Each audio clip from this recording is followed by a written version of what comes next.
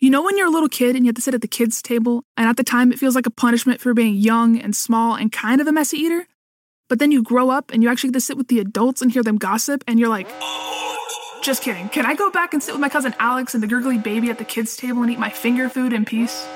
Well, you're in luck, because in today's episode we're going to be going back to the kids' table with some delicious facts about picky eaters, taste buds, kids' menus, and more. So put on your bibs, know-it-alls, because it's time to dig in. Hi, my name is Bella, and you might know me as Jayus from TikTok or YouTube. But you're about to know me from this podcast, Know-It-All. And each episode, I'm going to help you become a know-it-all about something new. Here we go.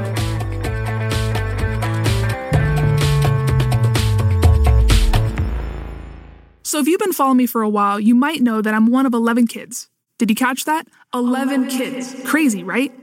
As one of the oldest in my family, I help take care of my younger siblings. And I don't know if you ever negotiated with a 3-year-old about eating all their green beans, but it is intense.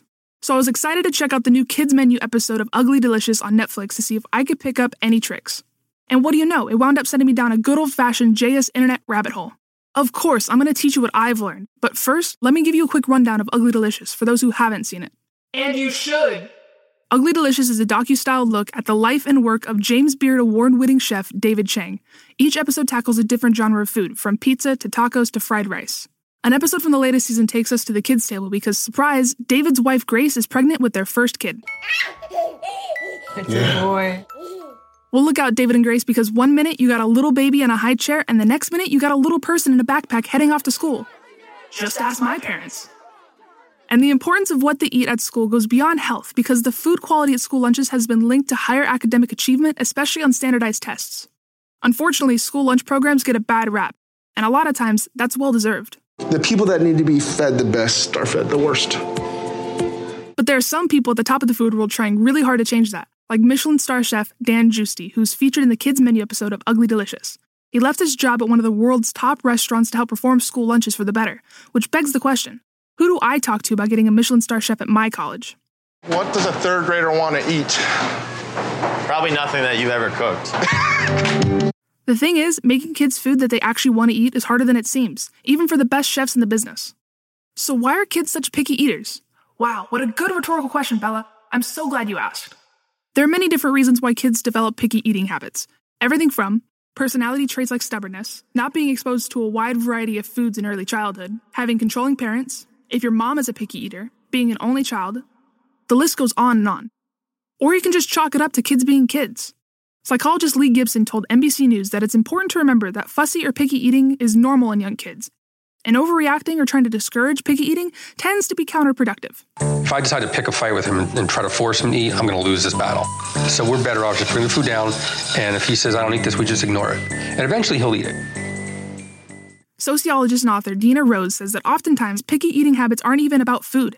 It's actually a power struggle for control, because food is one of the only means kids have to assert themselves. But kids are tricky. You got to treat each one like they're their own person. You just can't, put everybody in a box. So what makes food appeal to kids?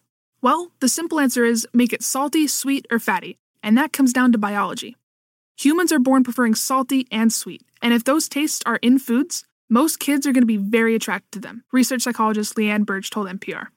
But Birch has been researching why kids eat what they eat for over 4 decades, and she says parents should actually expect their kids to reject new foods at first. That tendency is called neophobia. Word alert! All right, know-it-alls, we're about to get a little bit smarter because I just got a word alert. If you just heard neophobia and you were like, okay, wow, I'm a little embarrassed, I've never heard that word before, join the club. Me too. So what does neophobia mean exactly? Well, the dictionary says that it's an extreme or irrational fear or dislike of anything new, novel, or unfamiliar, which means basically it's a built-in negative response to things you've never tried before. But you gotta try new things, people. I used to hate fish, but now I wish I could eat sushi every day. I mean, how do you expect to fall in love, or learn, or grow, or become a better person if you don't try new things? Okay, end rant. Neophobia is why when babies first start eating solids, you're not supposed to ditch a new food just because they don't like it immediately. According to Parents.com, they may need to try a new food up to 10 times before accepting it. So offer it again several days later, or mix it in with something you know he or she likes. Experts say that exposing kids to different flavors like sour, bitter, and spicy will typically help them learn to eat a wide variety of foods. Yay, we can still turn this ship around for young taste buds. Speaking of taste buds, we have these little guys to thank for knowing which foods we like and which ones we don't. Taste buds are small bundles of cells that cover your tongue and send taste signals to your brain through your nerves. They're what give food its meaning to us, beyond just the fuel that keeps us alive. Did you know that you're born with 9,000 taste buds and they regenerate every 1 to 2 weeks, but as you age, you actually lose your sense of taste? That's because older taste buds aren't as good at regenerating after injury, like burning your tongue on a hot slice of pizza. Plus, older people tend to take more medications, and some medications can interfere with taste. Women usually start to experience a dulled sense of taste in their 50s and men in their 60s. Ear, nose, and throat doctor Stephen Parnes told NPR, "You lose all your senses as you get older, except hopefully not your sense of humor." So, what are the most popular foods to young taste buds? Again, great question, Bella. If I were going to guess based on my own childhood, I would have to say that there's one clear winner. Chicken tendies! Okay, calm down, buddy. I get it. Kids love chicken tendies, chicken tenders, chicken nuggets, whatever you want to call them. Chicken tenders! Oh man, people go nuts for chicken nuggets, so it'll come as no surprise that the number one food on the kids' menu is... Chicken tendies! That's right. Chicken tenders dominate the kids' menu at the number one spot with 19%, a whopping 10% higher than the number 2 item on the kids' menu, burgers. Chicken tenders are so popular, there are multiple Baby Yoda memes dedicated to the delicacy. Both kids and Star Wars characters can't be wrong about chicken nuggets. They are the best. Case closed. But while we're on the topic of the kids' menu, there are literally think pieces on the internet dedicated to taking down kids' menus, including one by Joshua David Stein in Fatherly that alleges children's menus are ruining children, menus, and probably America. Stein says the kids' menu is an ex post facto justification for parental laziness and panic. Damn, Mr. Stein, you better take off your boxing gloves at the kids' table, or the chicken tendy army is gonna come after you. I actually feel sorry for Mr. Stein. He's probably just jealous that he can't eat off the kids' menu, so he's trying to ruin it for everybody who can. Because even though McDonald's will let anybody order a Happy Meal, many full-service restaurants limit their kids' menus to 12 and under. Ever wonder why? Well, marketing expert Kendall Goodrich told Business Insider it's because kids' menu items are typically underpriced to get their parents and families in the door of the restaurant.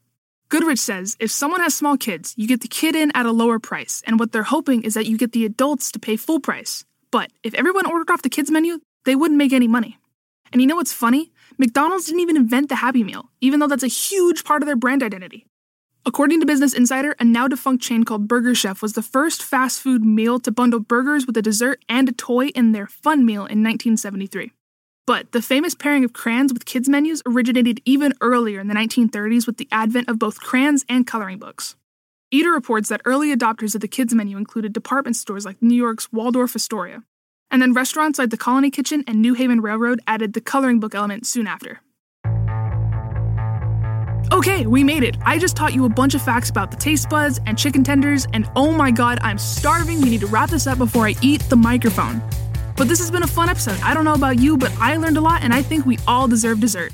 I scream, you scream, we all scream, right, scream, rock, rock. And I definitely want to know what you think about this episode, so hit me up on TikTok and Instagram at OnlyJayus or Twitter at NotJayus, and let me know what your favorite food was when you were a kid. And don't forget to smash those 5 stars. Rating and reviewing this podcast helps other listeners find me. Curious what the next episode of Know It All will be about? I'll give you a hint. What has a lot of power, but you don't have to plug it in? Think you know the answer? Leave a comment on social, and I'll give a shout out to somebody who gets the right answer in the next episode. All right, Know-It-Alls, join me again in 2 weeks for another episode of Know It All. See you then. No, hear you then? Wait, that's not right. You'll hear me then. Whatever, we'll get it right next time.